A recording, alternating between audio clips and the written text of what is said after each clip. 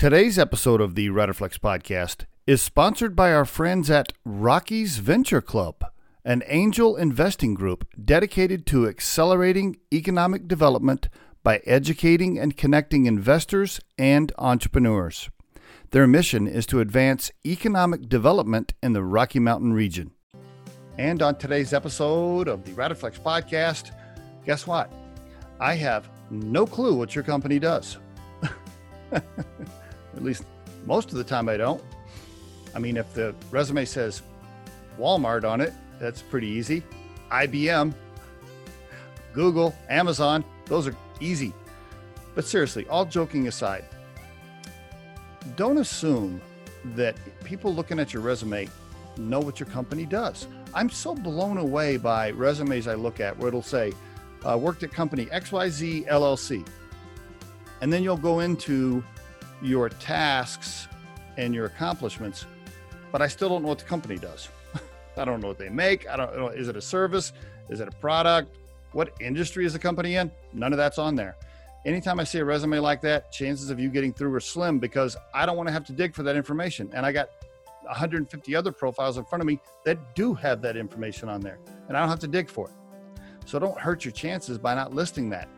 Be super clear on your resume. Right there underneath the title and the date, after the company name, you should have a short description of what they do. What do they do? What's the industry? What's the product? What's the service? Okay. And if you can, the general size of the company helps. Now, I know in some cases when it comes to number of employees and revenue, some of that stuff's private depending on the company, but when you can, put that in there. If I can look at a resume and it quickly tells me what industry the company's in, what product they make, the size of the company with employees and revenue, boom. I have a lot of great information now that's going to help me make a better decision about your profile. So ask yourself if your resume has that information. Now, LinkedIn profiles, a little different, right? If you have listed the company name properly on your LinkedIn profile and the company has a LinkedIn page, like the company has their own page on LinkedIn, it should pull up the little icon next to that job on your profile, and I can click that icon. It'll take me to the company LinkedIn page where I can see what they do, and there's a nice description. In some cases, some of you, now listen closely, this is a big tip here.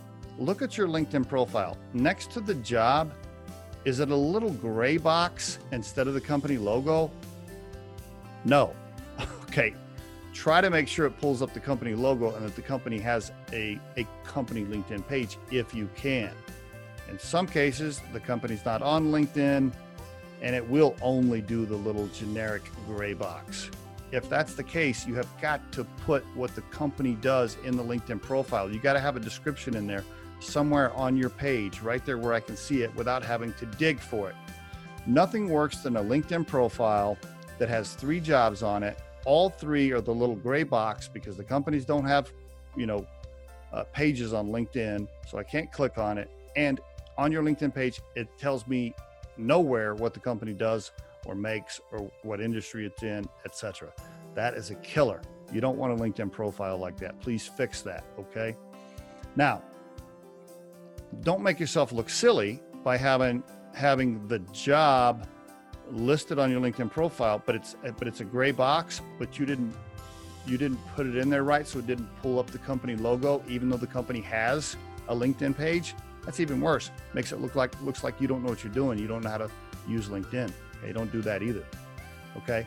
Now, somewhat technical episode here as I talk about LinkedIn, and I don't want to go too deep there, but the point is this.